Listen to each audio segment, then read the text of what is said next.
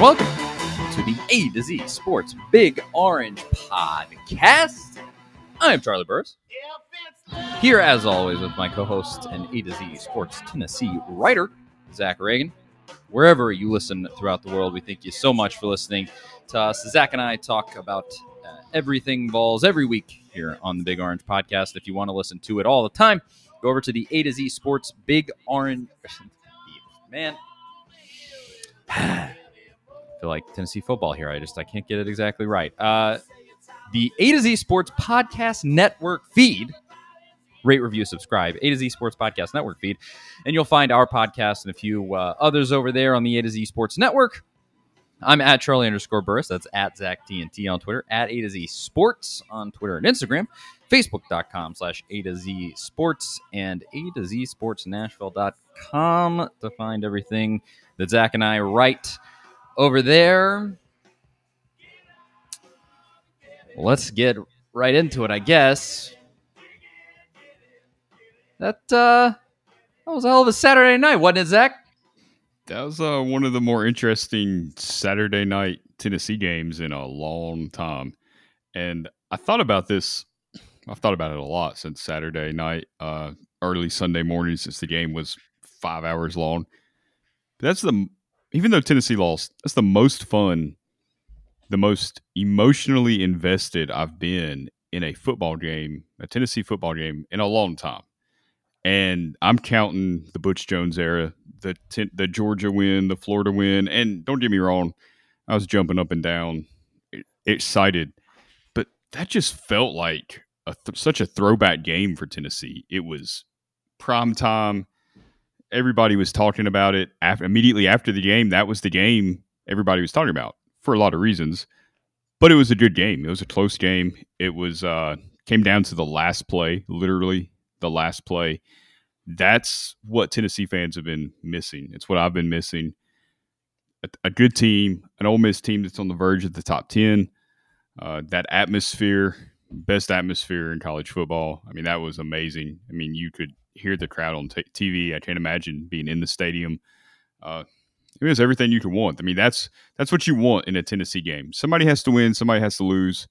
Unfortunate outcome for Tennessee, but I mean, that's what you want. I mean, it wasn't the Jeremy Pruitt blowout losses. It was a good competitive game.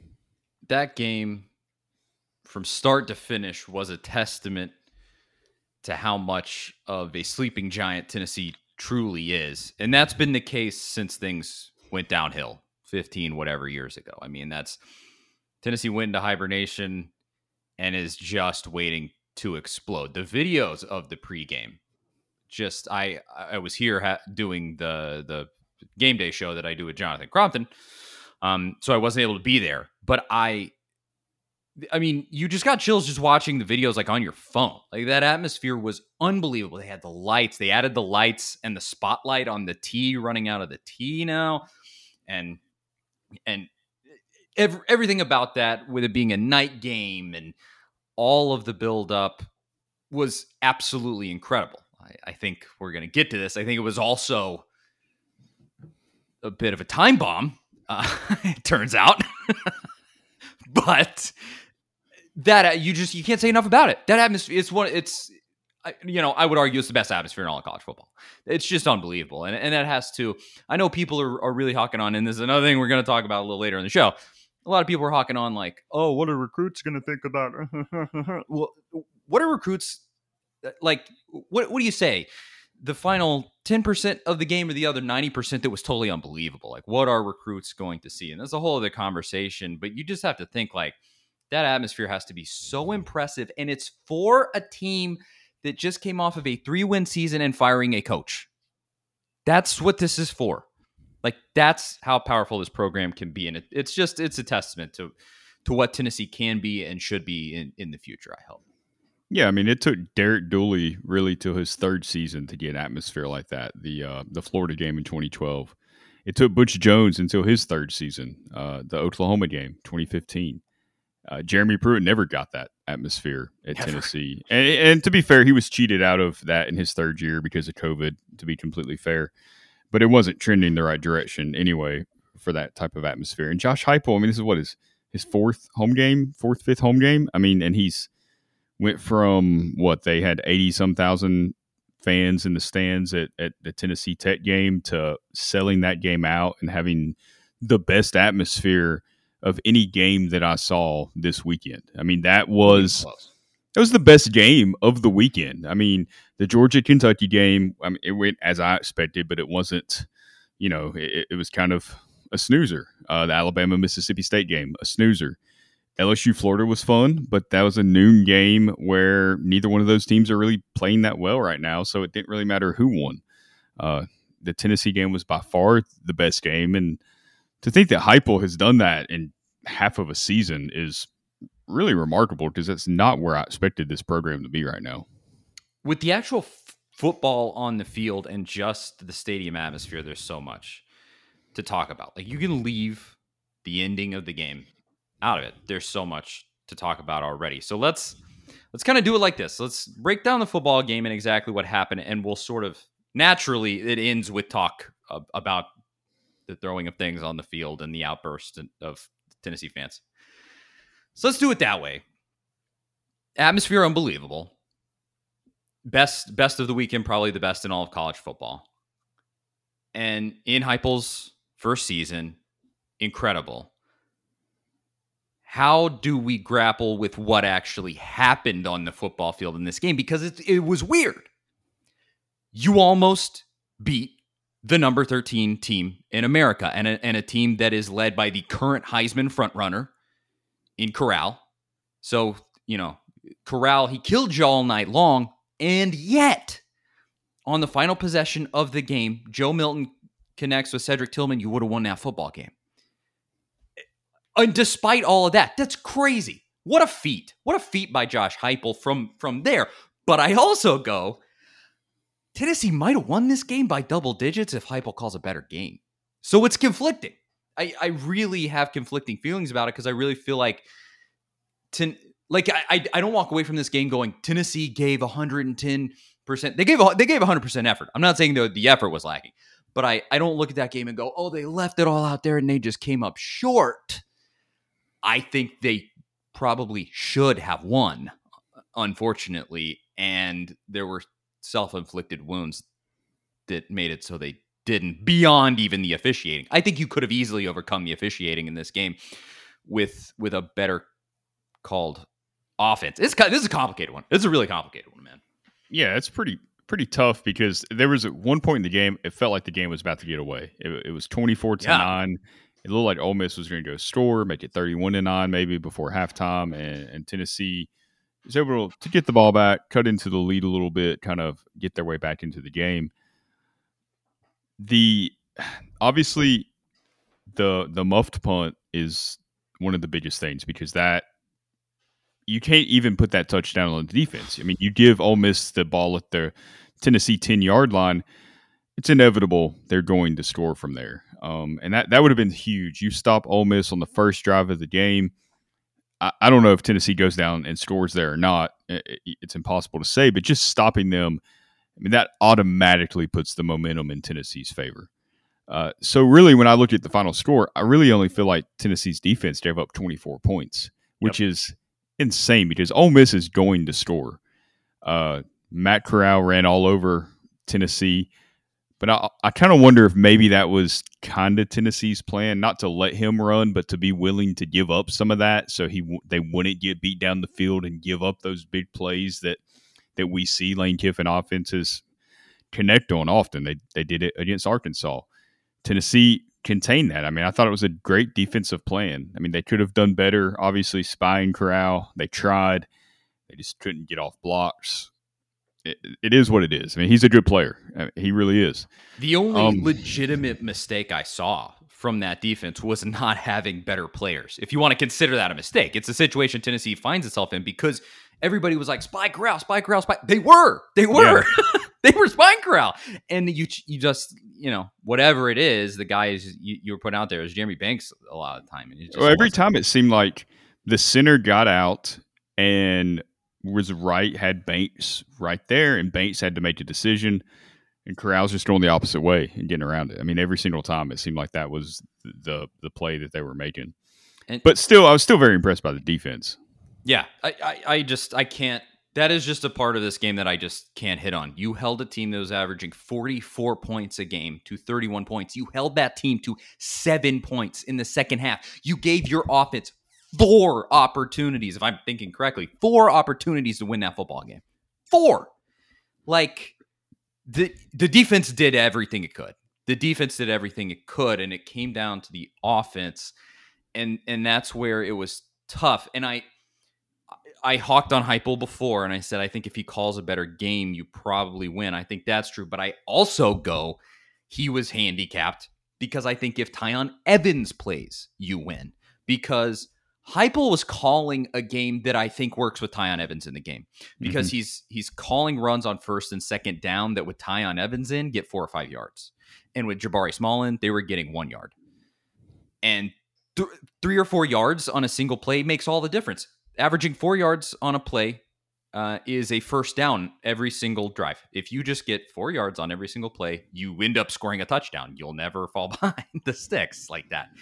And so, but averaging 1 to 2 yards, that can be a ball game right there. And so I think there was that I have to give Heupel, Cade Mays goes out with injury. That's massive. So he's working from behind. That's why I look at this game and I do say Heupel could have called a better game. Also, if he had a healthy roster, I think Tennessee might win this game by double digits. You capitalize on 2 of those drives that were duds, and you won by double digits.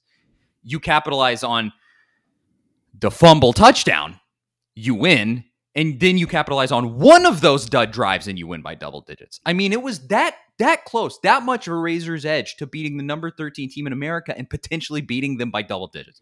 You were that close.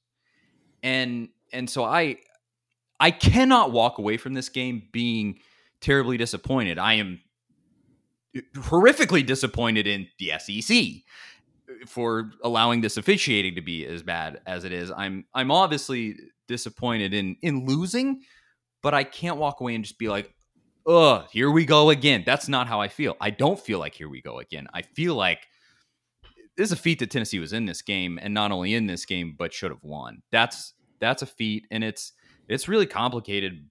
But I just, you got to give credit where it's due. Yeah, it's definitely the most encouraged I've felt about Tennessee football in a long time, and I'm not having to talk myself into it. No, because like I alluded to earlier, this isn't a game where it's shocking that Tennessee was in it at the end or that they made it a game. Like, I kind of got lost in the game and not even thinking about Tennessee going through a rebuild. I wasn't thinking about, is this the right guy? I mean, I was totally lost in the moment. It felt like 20 years ago to me. It's hard to explain, but it just felt so much different. And when you saw so many Jeremy Pruitt games where they just lost by 28 points and had to sit up there and listen to him talk about the gap is closing. I mean, a Jeremy Pruitt team loses that game by 30 points Saturday night. And it's not even close. So all that considered, it was a huge step forward, I think. I'm concerned moving forward the rest of the season as far as depth. Obviously, if Hendon Hooker is out for an extended period of time, that's really bad because Joe Milton, it was one of the worst plays I've ever seen the last play of the game. We all saw it. He just no situational awareness. But to his credit, he came in cold and threw that first pass, got a first down, moved the chains, got Tennessee in a position to where they could score, threw the ball to the end zone. And I think he was just he wasn't locked into the game where Tennessee didn't really have a chance to huddle up and do anything there. They didn't really have a chance to go over what they were going to do in that situation. It was real fast. You had 6 seconds left on the clock. Just had to go and make the play happen. And Milton just lost. He just lost total concentration of where he was at on the field, what just the situation was. Yeah. And who knows, maybe he throws the ball in the end zone and it's picked off. He throws it away. He throws it into the stands. Who knows what happens? It's just frustrating as a fan just to say, what if he makes that play? I just can't. Milton is at the rock bottom of anything that I'm going to hit on in this game. For everything that you said there, he gets you to the 20-ish yard line initially, and that's nice. But he's in this tough spot where he's cold as ice coming into the game. Just isn't, out of necessity, isn't feeling it, isn't in the flow of things. And yeah, obviously he should have just chucked it into the end zone. Chances are that doesn't connect either. Let's be totally honest, because Ole Miss was just dropped back into coverage. Totally. Their entire goal on that play was to just keep you from throwing the ball into the end zone. And yeah, obviously he should have just chucked it into the end zone and see if you can win a tip drill. But like, you should have won when you intercepted the football. You would have scored the points to win the football game. I mean, when you intercepted that football, all of the momentum is working. Ole Miss is rattled, totally rattled in that moment. Matt Corral, that was his first interception of the season. You did something that no other team to this point has done. You intercepted him for the first time in the season, and you're going on what would have been the game-winning drive at that point with minutes left in the game. Now, obviously, things might have gone differently. Maybe Ole Miss scores to answer, whatever, because they might have called a different game down the stretch. But like, you don't know, but you should have scored more points earlier in the half. Really, it should have never come down to Milton chucking the ball into the end zone and praying for a miracle. You should have won it earlier. It shouldn't have come down to that first down call or I guess fourth down call. Yeah, that we wanted to be a first down. Then people throw stuff on the field. It shouldn't have come down to that. If you capitalize before the interception, if you capitalize earlier in the game on some dud drives, like that's the part where I just go like, I'm not. Yeah, we all know Hooker is better than Milton. That's clear. I think there's a conversation to be had that we probably will have. Should you start Milton in this next game or ratchet down to Harrison Bailey instead because Milton, it's just not there? I don't know. But, there was a lot in this game where I go, it's amazing that you were competitive and you should have won, and that's an accomplishment. Also, I have to knock you because you should have won. But also, players were injured and you're really thin. Like, it's a back and forth conflicting thing with this game all the way around. And so I walk away feeling still totally fine about the future of this team. I do not watch this and go, this threw up a ton of red flags with Heupel's play calling or anything like that. With healthy players, I think his play calling is fine in this game.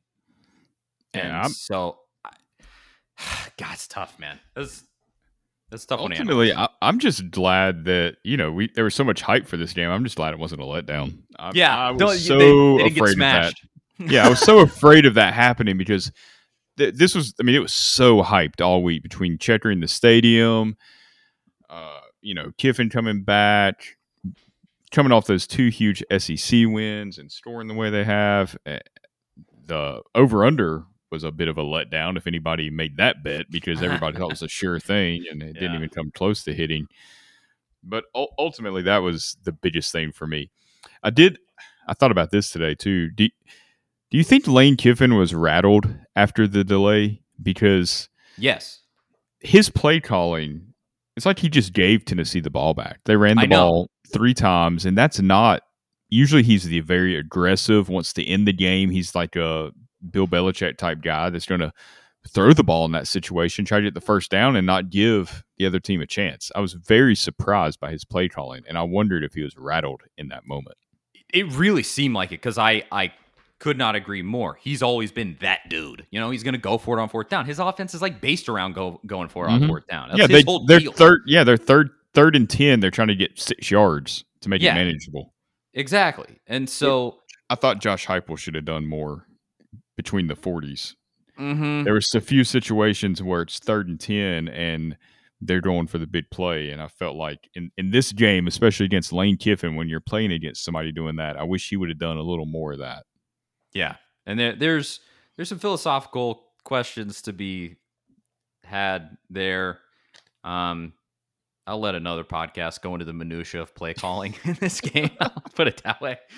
But on the whole, I just can't knock almost anything that Tennessee did because of the dire situation that the roster is in. I'm proud of that effort. I think you look forward and you go, Kentucky is a winnable game. Without a doubt, Kentucky is a winnable game. Mm-hmm. Get healthy. You got 2 weeks here. Hide all your good players on the sideline against Alabama. Just, take the beating that you're going to take. And don't say that too loud, because I wrote something like at the update about Hendon Hooker today, and I said, look, if he's not 100%, don't play him against Alabama. There's no point. I said, you're probably not going to win this game. And the comments immediately. How do you know the game? The game has to be played. I'm like, yes, I know it has to be played, but have you seen Alabama?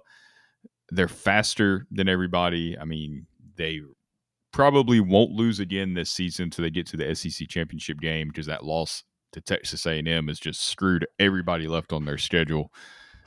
There's just zero chance of that happening. I think Tennessee can be competitive, maybe. I think they can give Nick Saban a headache, but they're not going to win. So play Joe Milton, play Harrison Bailey. We all know you play to win the game. I mean, that's an absolute given. I would say in this game, if you can get Tyon reps and he's feeling better, at least get the kid going, because you don't want him to come in totally cold against Kentucky. Make sure that don't overrun him or do anything like that. Don't put him in danger. But I would say do that. But Hooker, you got to have this kid for the rest of the season. And you just have to do a risk calculation. It's a risk calculation. That's all you're doing. And you go with a duct tape together offensive line where the quarterback is almost definitely going to get sacked multiple times in this game. Are you going to put a hobbled kid in the backfield in this game against one of the most ferocious teams in America? That's not a good decision. It's not, because you have winnable games left on the schedule, and you got to have that kid to win them. You've got to have him against Kentucky. It's a risk assessment. I've thought since the beginning of the year that that's the biggest game on the schedule, because to me that's the difference in 6 and 7 wins. And 7 wins, if you get to play in a bowl game and get that 8th win on there, just unbelievable. Oh, it looks so much better than 6 and 7, 6 and 6, 7 and 6, whatever. 8 wins. I mean, it's the best Pruitt ever did, and that would be huge. And you're not going to get that by beating Alabama. It's Kentucky. That's the game that matters. Exactly. We all get it. We want to beat Alabama, but you also have to speak realistically and do a real, like I said, risk assessment of that football game and go from there.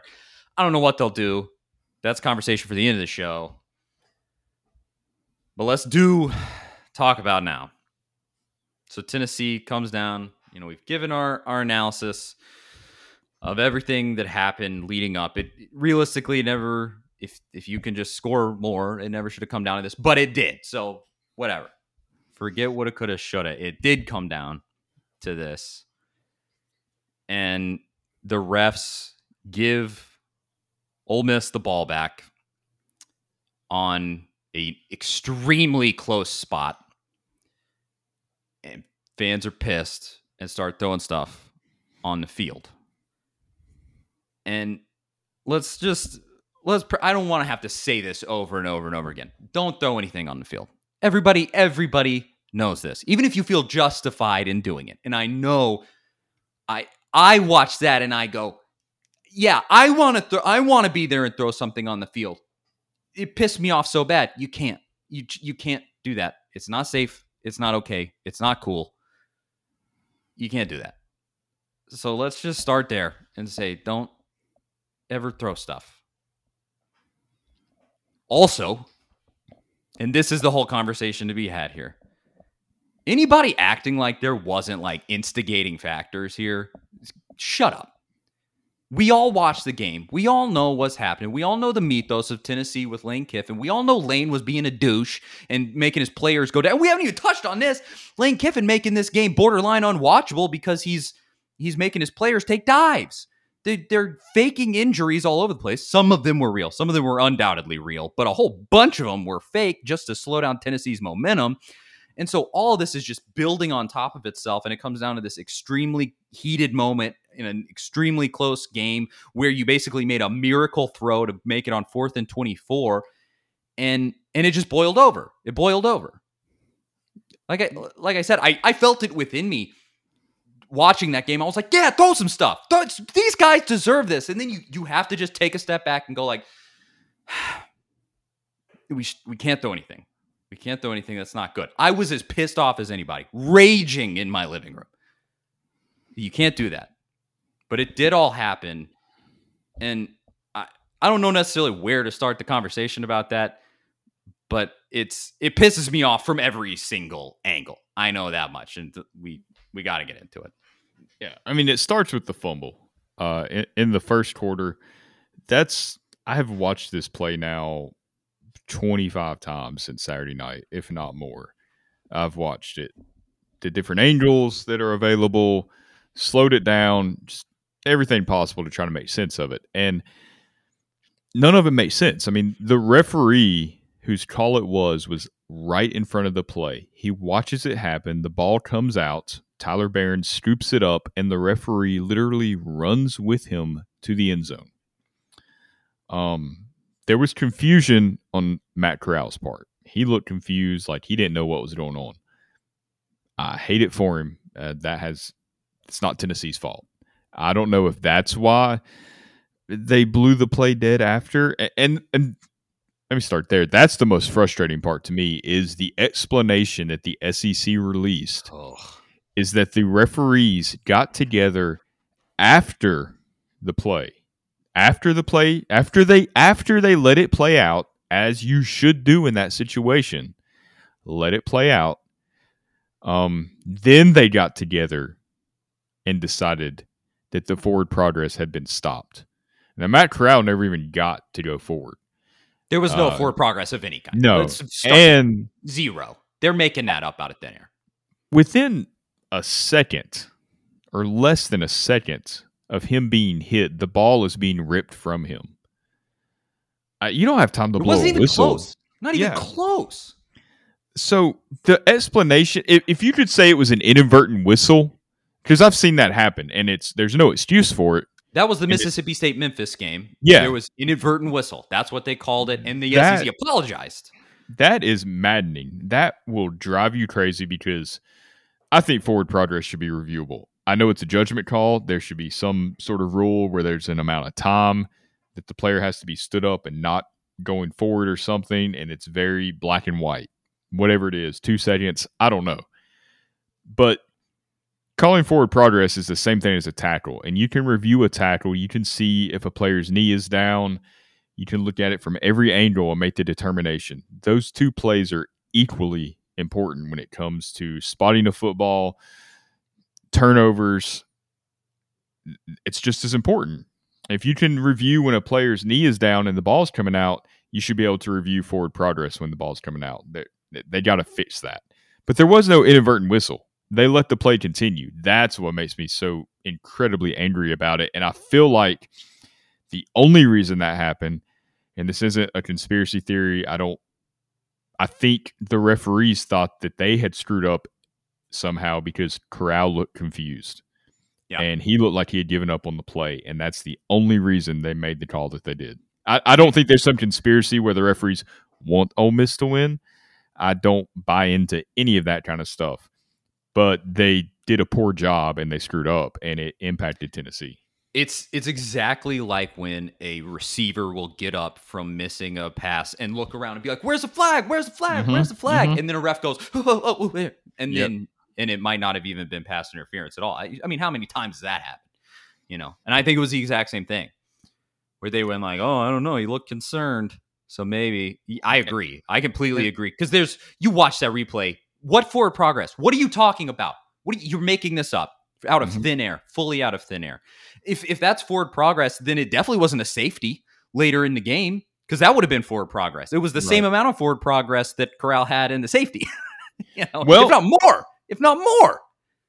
And when he threw the ball with his left hand, I mean, if you're talking about forward progress, why is that not?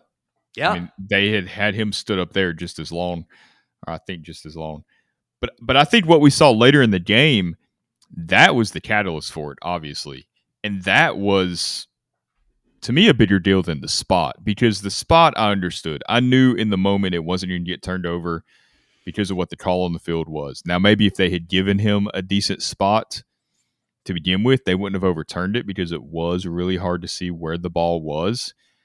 I've seen that play in hundreds of football games go against all kinds of teams. Like I knew the situation, but everything had boiled over to that point. There's a lot of holding calls out on the perimeter that didn't get called on Ole Miss. The injuries that Kiffin kept having his players go down. Every time one of those players went down, it stalled Tennessee's momentum. Those drives stalled every time. Kiffin was shameless about it. He knew that's what he needed. Yeah, it worked, and it's within the rules. You can do that because there's no way, there's nothing there to prevent it.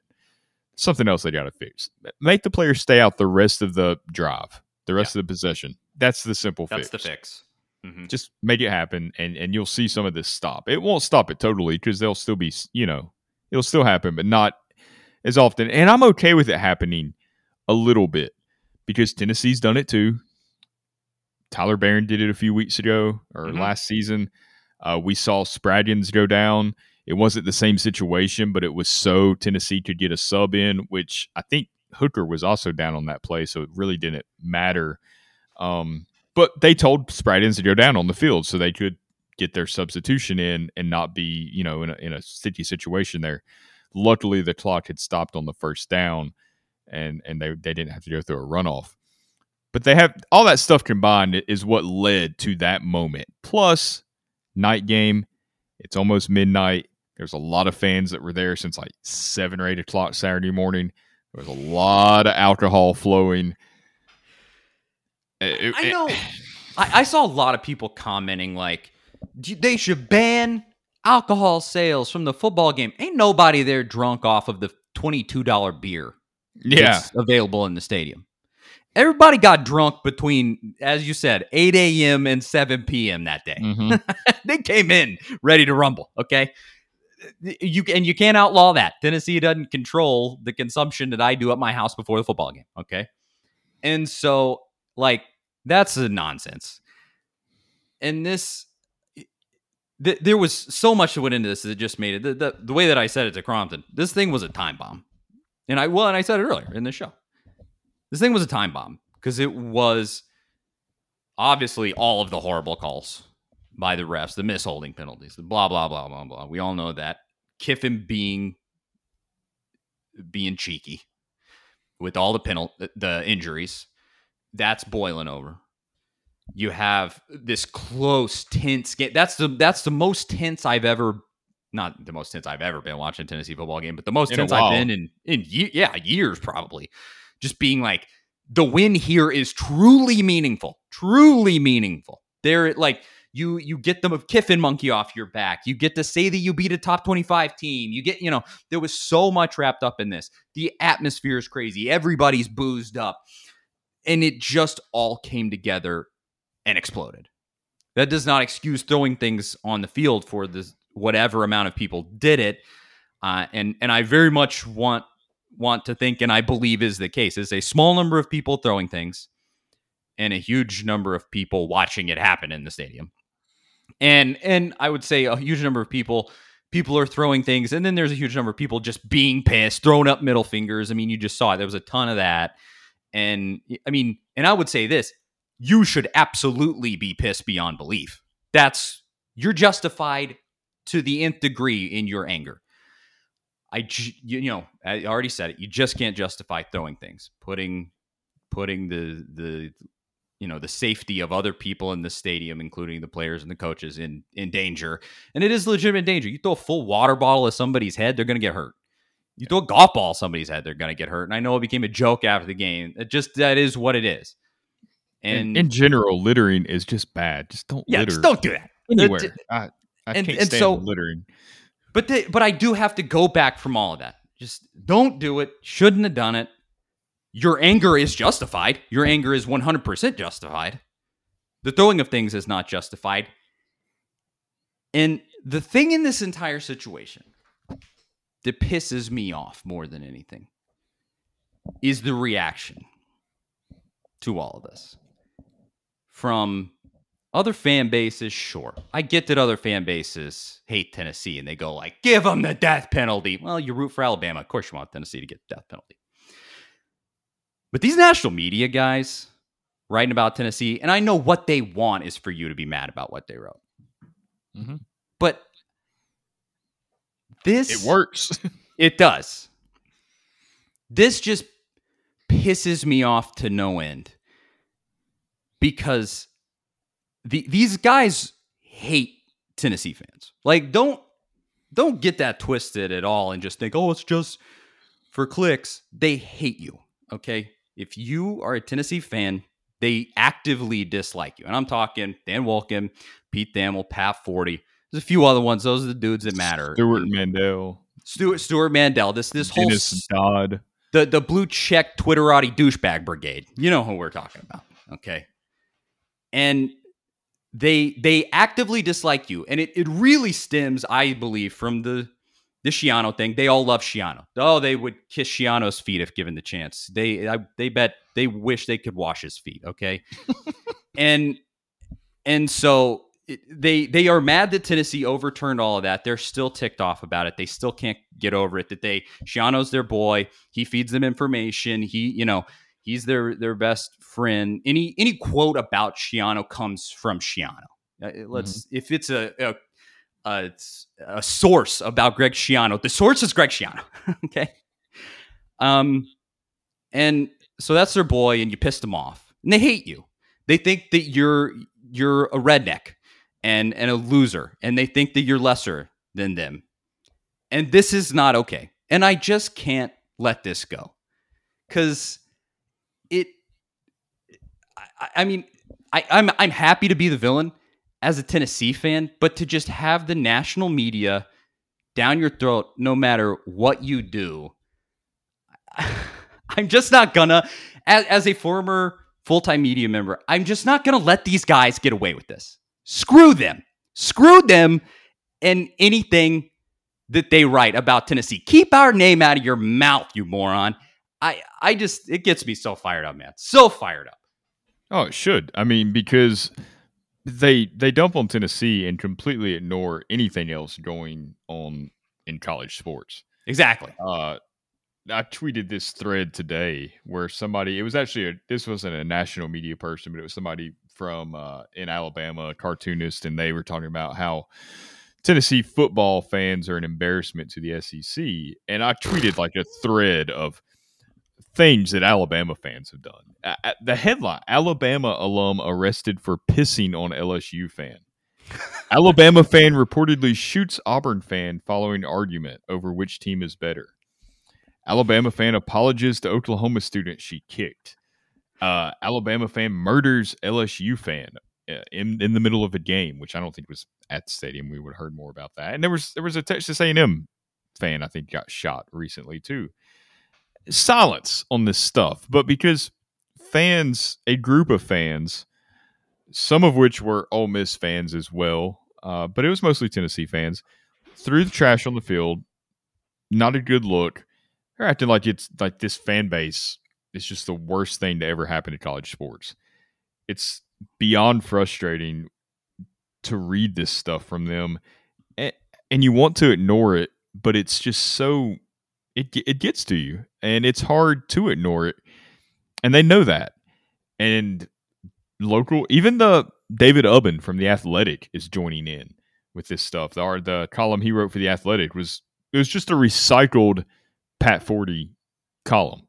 There was no thought that went into it. It was just Tennessee fans are bad. They should be embarrassed. This is a stain on the sport. And I think it's because Ubben wants to be kind of part of that good old boys sports writers club where it's just become an echo chamber of opinions. And that's kind of what that national clique is. There's a few outside of it. Josh Pate from CBS 24/7 Sports, Barrett Saleh from CBS Sports. Those guys do great work, and they've kind of championed Tennessee through the Greg Schiano stuff and through some of this stuff that happened Saturday night. It doesn't matter what Tennessee does at this point. It doesn't matter. They're rooting for Josh Heupel to fail. They were rooting for Jeremy Pruitt to fail. They don't want to see Tennessee successful, and I don't know what beyond the Schiano stuff that could be about. But for whatever reason, they do. They hate Tennessee. They hate the fans, and they do. They think Tennessee fans are scum, and that's just how it is. It is. I mean, just this. Listen to some of this melodramatic nonsense. This is Pete Thamel.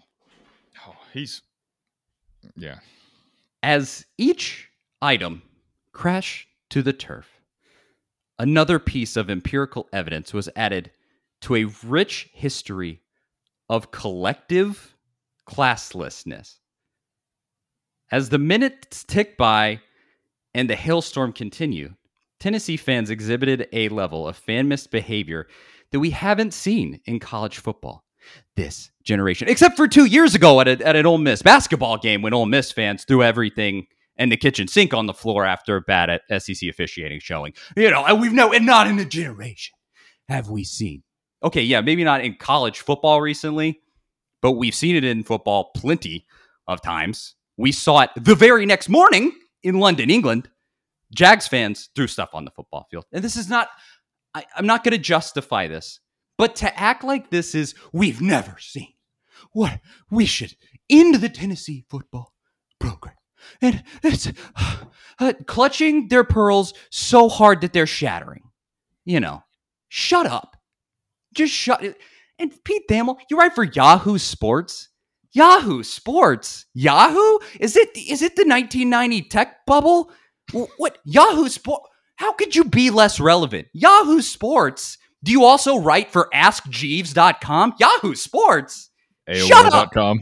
Yeah, shut up. Nobody, you're so irrelevant that who do you think you are? I wonder, Yahoo Sports, I wonder what your relatives tell their friends that you do, because there's no doubt that they're too ashamed to tell them that you write for Yahoo Sports. Shut up. Give me the biggest break. These people, I know that you're going to say, you're letting them, they're winning with you getting mad. You just can't let it go by. I'm done. You can't keep letting this go by. These guys deserve to get blowback on this. And I don't know. There was a time I remember growing up in the late 90s, early 2000s. I remember hearing so many stories, and through the media, because that was the way that, national media, that was how you really got information back before the internet was huge. They used to celebrate West Virginia's atmosphere. It was a joke. They'll throw batteries at you. They'll throw bags of urine at you. I mean, they are just ruthless at West Virginia games. And it was something that people laughed about. And I'm not saying that you should laugh about it. That sounds horrible and terrible, and I would not want to be in that environment. But they act like something like this has never happened before. I mean, Jabari Davis was talking about dodging beer bottles and bottles filled with piss at Florida games from fans on Twitter today. This is stuff that's happened for a long time. And there was more than just a few bottles thrown. The outside of the field was littered with trash. And it was a nationally televised game. It was the best game on. There was a lot of people watching it. If that happens and Tennessee's playing Vanderbilt or Kentucky or even Arkansas, it's probably not as big of a deal. But because Lane Kiffin was there, I mean, that's all the SEC network wanted to talk about anyway. I don't think they talked about Josh Heupel until the second half. It was the Lane Kiffin show. That's the reason it was such a big deal. And that's the other thing that David Ubben and some others have done is they've painted Lane Kiffin as this angel. I mean, he was so graceful in his exit from Neyland Stadium. He threw his visor to a fan after they threw a bottle of water at him. Are you serious? I mean, Kiffin was instigating most of this. The accounts from people that were at the game talking about the Ole Miss players and Kiffin motioning to the crowd and jawing back and forth with the crowd. That's what he wanted. I mean, he makes things about himself all the time. I mean, everything's about him. In his pregame interviews, everything's about him. He always makes it about himself. Of course he was going to make this about himself. And he got what he wanted, and he had his reaction planned, I'm sure. He knew that it was going to be a hostile environment. He might not have known that was going to happen, but he knew he was not going to be received well. And he knew he was going to take the high road, so that would be the perception of him. But that's not – I mean, we know who Lane Kiffin is. He's the dude that wrecks a Lexus and doesn't call anybody and walks home. That's who Lane Kiffin is. He has not changed, and he's proved that time and time again. The whole thing, it gets my blood boiling. I know I'm letting them win. We're letting them win. This is what they want. It is, but this is also like it. We can't let that slip by. You could not be more right about Kiffin. Like this whole perception. What coach has done less and gotten more press off of it? Like this dude has done nothing. The way that he left Tennessee, that's why he's notable. Yes, if that doesn't happen, he is not the same position. He's a great play caller. I'm not going to dispute that. We saw it at Alabama and how that offense struggled without him. But he hasn't really accomplished that much. I mean, head-to-head, equal ground, Josh Heupel beat him twice at UCF and should have beat him with a thinner roster the other night. This Lane Kiffin's a savant and the gift of coaching. That narrative all started just because of the way he left Tennessee. And it's mind-boggling. It's mind-boggling that he got the Raiders job when he did, that he did not deserve in any way, and it was a total catastrophe. USC was a catastrophe. I wouldn't be surprised. He's going to parlay this Ole Miss job into like the LSU job or something. And God knows what will happen in Baton Rouge. He's like the betting odds favorite to be the LSU. I'm sure it'll happen. He's not going to. He knows that he can't compete with Alabama at Ole Miss. Heck no. He knows it. At LSU, you can at LSU. That place recruits itself. But he'll screw that up. Like without think a doubt. About what the game, if he takes that LSU job. Do you know who Tennessee plays next year? Oh, LSU. Is that in Knoxville or is it? Last time we played him was in Knoxville. It's probably Baton Rouge. I don't know. I'd have to look. They'll make that a noon game just to try to. Just be like, maybe we don't do it. Yeah. But the guy falls up, and the smug look on his face. He taunts Tennessee fans on Twitter, and. I mean, I've been guilty of it. I wanted him back whenever they did the coaching search in January. I suggested Kiffin, and I fell under his spell. But I texted you this on Saturday night. Seeing him, playing against him Saturday night, it made all those feelings from January of 2010 come right flooding back. I felt those same emotions towards Lane Kiffin, and they have not went away since Saturday. So I think the veil has been removed here. I do hope that this shaves off the last set of people who are in love with Lane Kiffin still, because they're just Tennessee fans that still, oogle over him. Hopefully this moves people out of that. And I was in that same, I would say you can kind of be both, where if he would have come to Tennessee for this job right now, I would have been for that. I would have said, great hire. I mean, it's really solid and glad he's back. But also now he's Ole Miss's coach. He's not Tennessee's coach. I have no love for him. He is gone. That guy can kick rocks. That's all. Or kick golf balls. He spent more time at every other place that he's been at than he did at Tennessee. Exactly. I mean, there's no love lost between Tennessee and that man now. Like, just let it go. Let it go. And I know the guys that played for him at Tennessee still have a lot of love for him, Crompton included, and rightfully that's so. Fine. I get that. That's a different situation. That's a personal relationship. Exactly. That's where I was going. They knew him personally.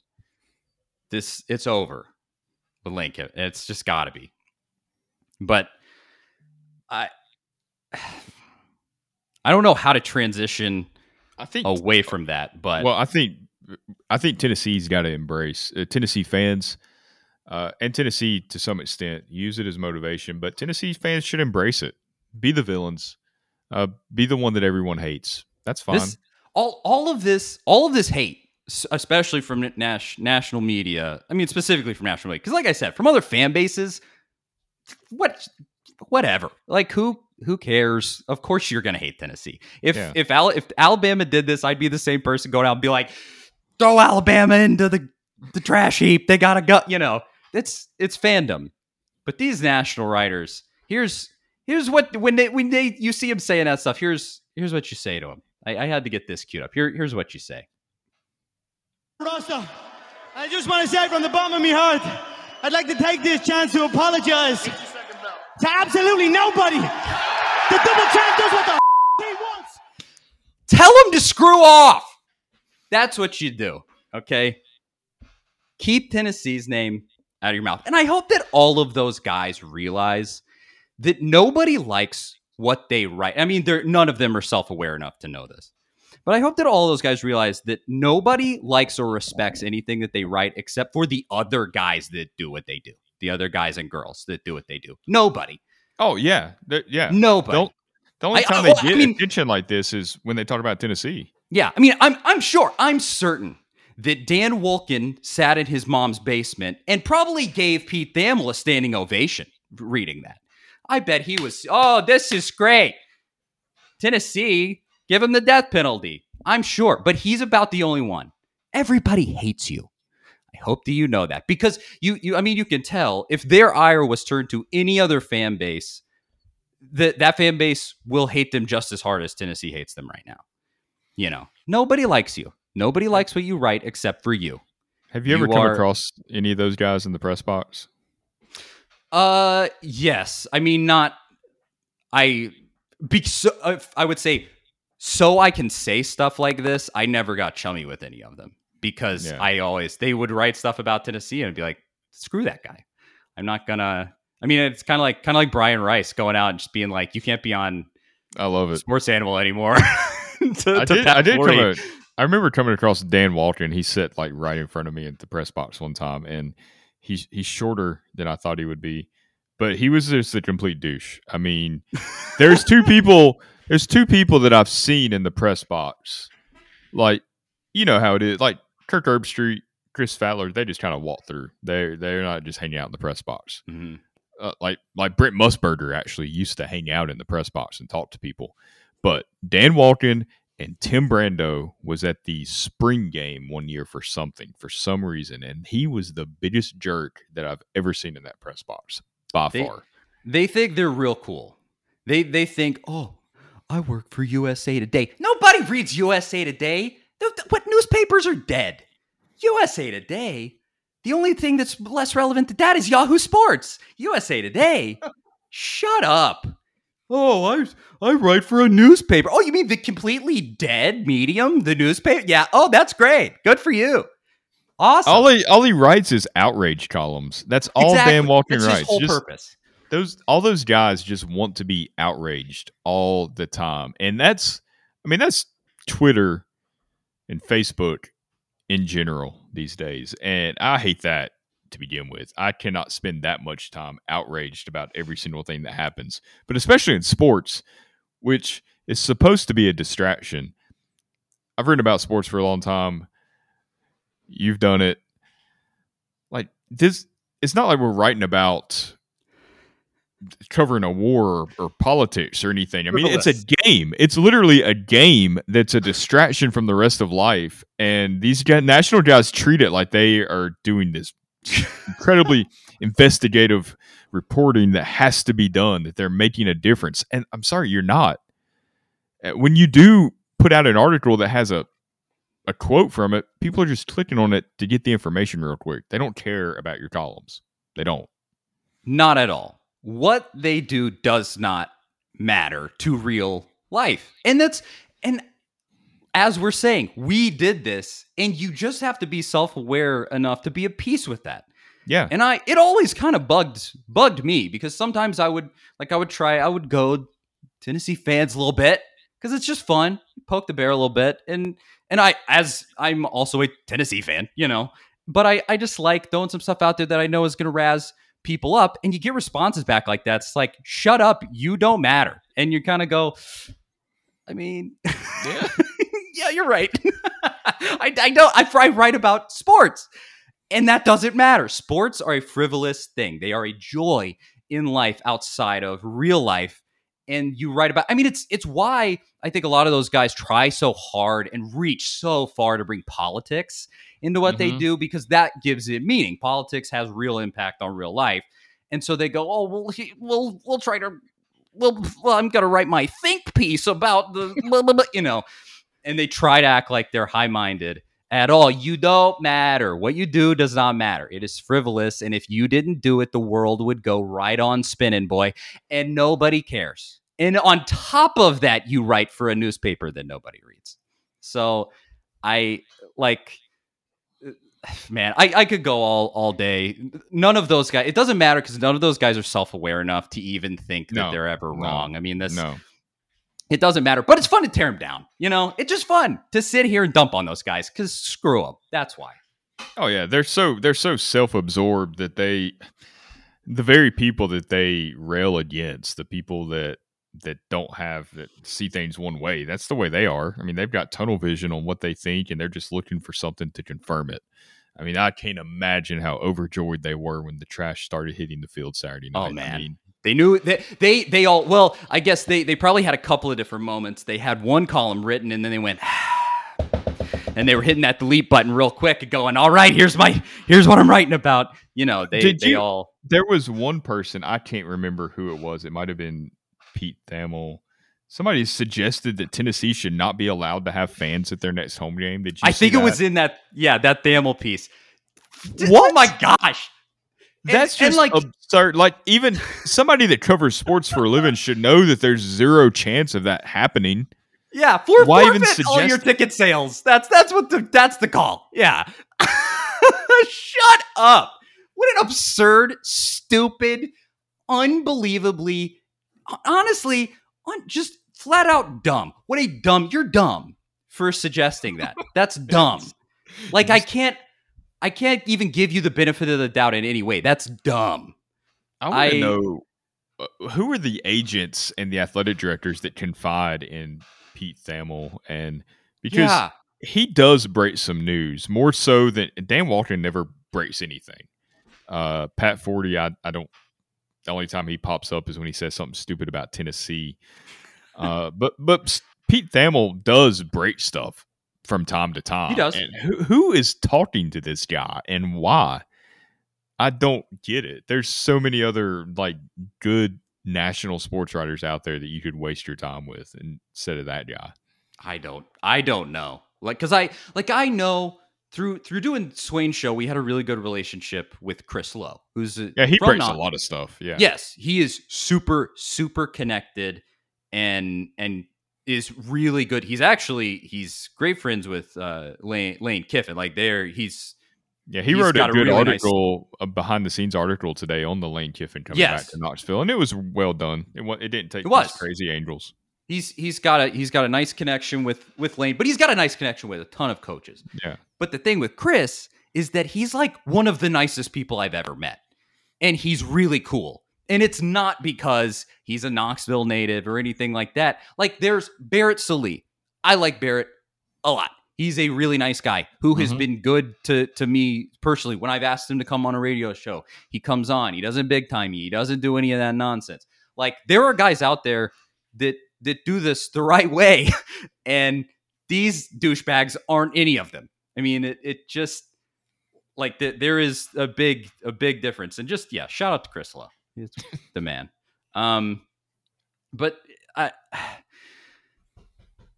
think we could talk in circles about that all day long. I just, to get my blood pressure down, I just got to decompress a little bit. And I guess any parting thoughts on any of that to make sure we don't miss anything? Did you have anything else? Because I think that's all I got. Oh, I'm sure I've missed plenty, but I'll tweet about it later because it's really fun because people always respond to that type of stuff. They do. Tennessee fans universally hate. Dan Walton seems to be the main one, but Pat Forty and some of those others are kind of getting close there with him. But Dan Walton almost seems like a parody account at times. It's so absurd, some of the stuff. You just go look at his timeline today. I was just scanning through it, and it's unbelievable. I've not seen someone that completely non-self-aware Like he's unparalleled in that. Unparalleled in his delusion and inability to be self-aware. He's made a career out of it, so good on him, I Yes. guess. But I don't know how he I would stays just employed, but more hate power to to be him, I that guess. person. Like I don't want to ever be that not self-aware. Like it makes sense to me to be like Clay Travis. I wouldn't want to be that guy where a whole side of your purpose is to be hated, but also like Clay Travis, half of his whole persona is being hated by one set of people, but then he has a massive loyal set of fans. Everybody hates Dan Walken. Like, what is fun about being that person? What is fulfilling? What is your life? Like, to just be, I want everybody to hate me. That's... Well, it's because he thinks he's the smartest guy in the room at all times. He's that type of guy. Just delusion. Yeah. Straight up delusion. I don't know. But let's just finish with... It's been a heck of a show. Let's just finish with the Alabama game. Tennessee, Alabama, Tuscaloosa. This coming week. Let's assume Hendon's not playing. Heupel did come out today, and he said that he does think it's not a long-term injury. Of course, Heupel has not been the most forthright person when it comes to injuries, which, fine. That's okay. I hope he's not pulling any punches there, because that's amazing news. Because if you can get him back in 2 weeks and get him totally fresh for the Kentucky game, it's massive for the rest of the year. And so let's assume that he's not playing against Alabama. Let's assume, I guess, that Milton is the starter. Any feelings other than a loss here? I mean, does Alabama cover? I mean, that's about the only question I have. And last I saw, it's like 25, 26 point spread. Yeah, I think it opened to like 24, I think. You just want to get out of this game healthy. I mean, that's the biggest thing. You got a bye week coming up after. You want to be competitive. You don't ever punt a game. Like you said earlier, you play every game to win. But you also have to be smart. You got to know what you're playing for. And if you can get out of this game healthy, get your bye week, you can have a strong, last month of the season. You got Georgia in there, a game you're probably not winning. Although I think Tennessee, Georgia hasn't really had any competition this year. And it's because every matchup has been perfect for them. Auburn, Kentucky, teams that don't really have explosive offenses. Georgia's offense isn't explosive. I don't think Georgia's going to go put up 45 points on Tennessee. I don't know. Tennessee's going to score more than 2 or 3 touchdowns on Georgia at most, but I think that's a game that could maybe give Kirby Smart a bit of a headache, because Tennessee's offense is tough to defend against, because they're not trying to out-athlete you. They're trying to out-scheme you, and that's where maybe that game can be interesting.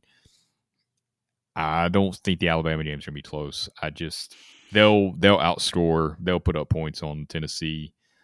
I think stay healthy. In this game, Heupel obviously cannot do this publicly, but I think you have to have an attitude of, we'll get them next year with Alabama. You have to be realistic about the situation that you're in and go, my priority really needs to be this Kentucky game, because a win there is realistic, and a win there would be huge. So I think you have to kind of just come to grips with that. I know Tennessee fans saw them lose to Texas A&M, saw them get played close by Florida, but your roster is decimated with injuries, and your roster was already extremely thin, and you have to face down the reality of the situation and go, we'll get them next year.